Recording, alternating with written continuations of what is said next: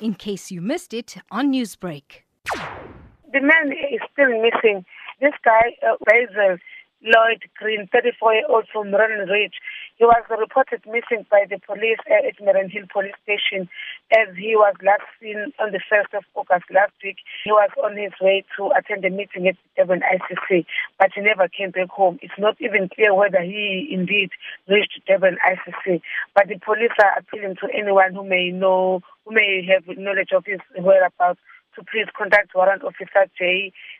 Thebe from Marianhill Police Station or to contact Crime Stop number 08600 10111. Now, a number of missing people cases have been reported over the past month. How concerning is this for the police, especially considering that a number of those were children? Yes. There is a great concern by the police, but what I can say or confirm is that most of them that are reported missing, like some of them they return home, most of them they return home. Like for instance, we had a case last week of, I think it was a 9-year-old boy from Kwamsani who went missing, and then on Thursday last week.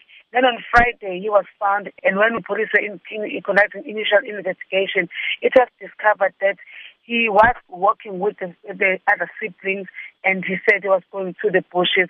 That's where, when he had to come back home, he missed home. Then he was found by a lady on that day, but because he couldn't tell where he was coming from, then the lady took him overnight, and then on the following day he managed to get at the school where the child was attending, and that is when the child was reunited with the family. But we've got cases where the people are still missing, but in other cases they do get missing, and others they come back.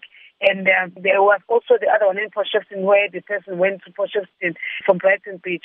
And when the missing person has been reported, remember we say it must be reported immediately. While we're still conducting investigation, the person walked into back home. What is your advice to families living in fear now of either their families going missing because of the high level of crime, increased rape and murder? Once they realize that something's not right, can they go to the police station and file a missing people report? They must report. What we want to encourage, we must encourage them to report immediately.